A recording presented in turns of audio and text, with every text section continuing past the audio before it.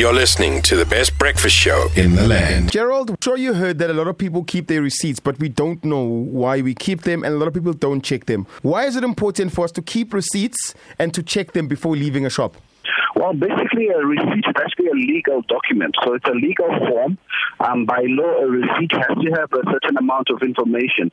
And, the receipt serves as proof of purchase, as well as you can use your receipt to support any returns which you might want to make.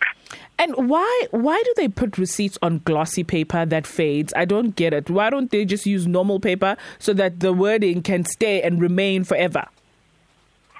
Look, I don't know. I think maybe that's part of the marketing in terms of making you forget. But essentially, a receipt needs to have the store you bought the goods, the date, the time, the VAT registration of that store, how much you paid for it, any discounts, and also the returns policy of that particular institution or store. And normally that's you find at the back of the receipt. But yes, there's a number of reasons why you can return goods, and it's all usually found on the receipt. Gerald, speak to us about the importance of knowing your rights when you actually encounter a problem. Because a lot of times you've got the receipt, but you don't know what rights that receipt gives you. Definitely. All consumers in South Africa are protected by the Consumer Protection Act, and this basically governs when you buy goods, what you can and cannot do. So by right, not everyone can return goods. So you can't just return goods because you feel like it.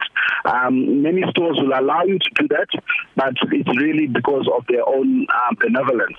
By law, you can only return goods if, for example, you bought them through a telephone marketing call or online, and you have a cooling off period of 5 days after receiving the goods. Also things you bought online which you saw from a picture. Sometimes when the goods arrive, the picture and the goods are not in the same WhatsApp group.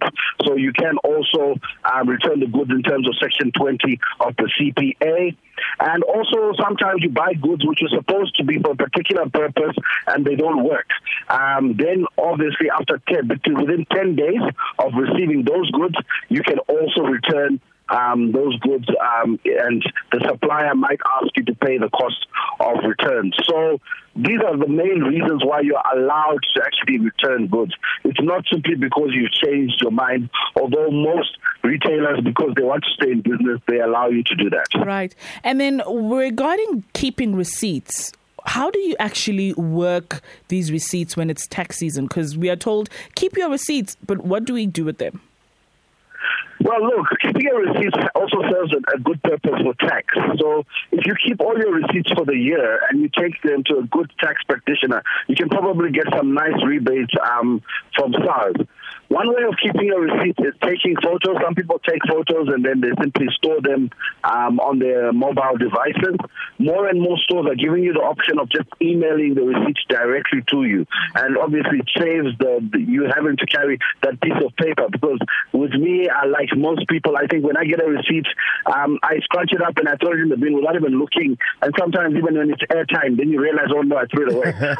Yes. So it's those little pieces of paper. Yes, they are annoying, but they can actually work in your favor, especially if you want to manage your tax bill at the end of the year. For all people who are freelancers and self-employed, keep all those receipts. You can allocate them to various expenses, which can put money back into your pocket at the end of the tax year. Gerald, where do we find you if I want to discuss it further with you? And also, I've been going through your interesting channel, What They Don't Want You to Know About Money as well. Yes, what they don't want you to know about money, or just simply Google me on YouTube. Or if you want to interact, it's at AskGeraldCFP, at AskGeraldCFP, or my website for the old schoolers, which is www.askgerald.co.za. And the old schoolers are the ones with the money, Gerald, so they must go there on that website. Thank you so much, man. Enjoy the rest of your week, Gerald. All right, thank you very much. Hashtag The Takeoff at Radio 2000 ZA on all social media platforms. Be part of an award-winning team.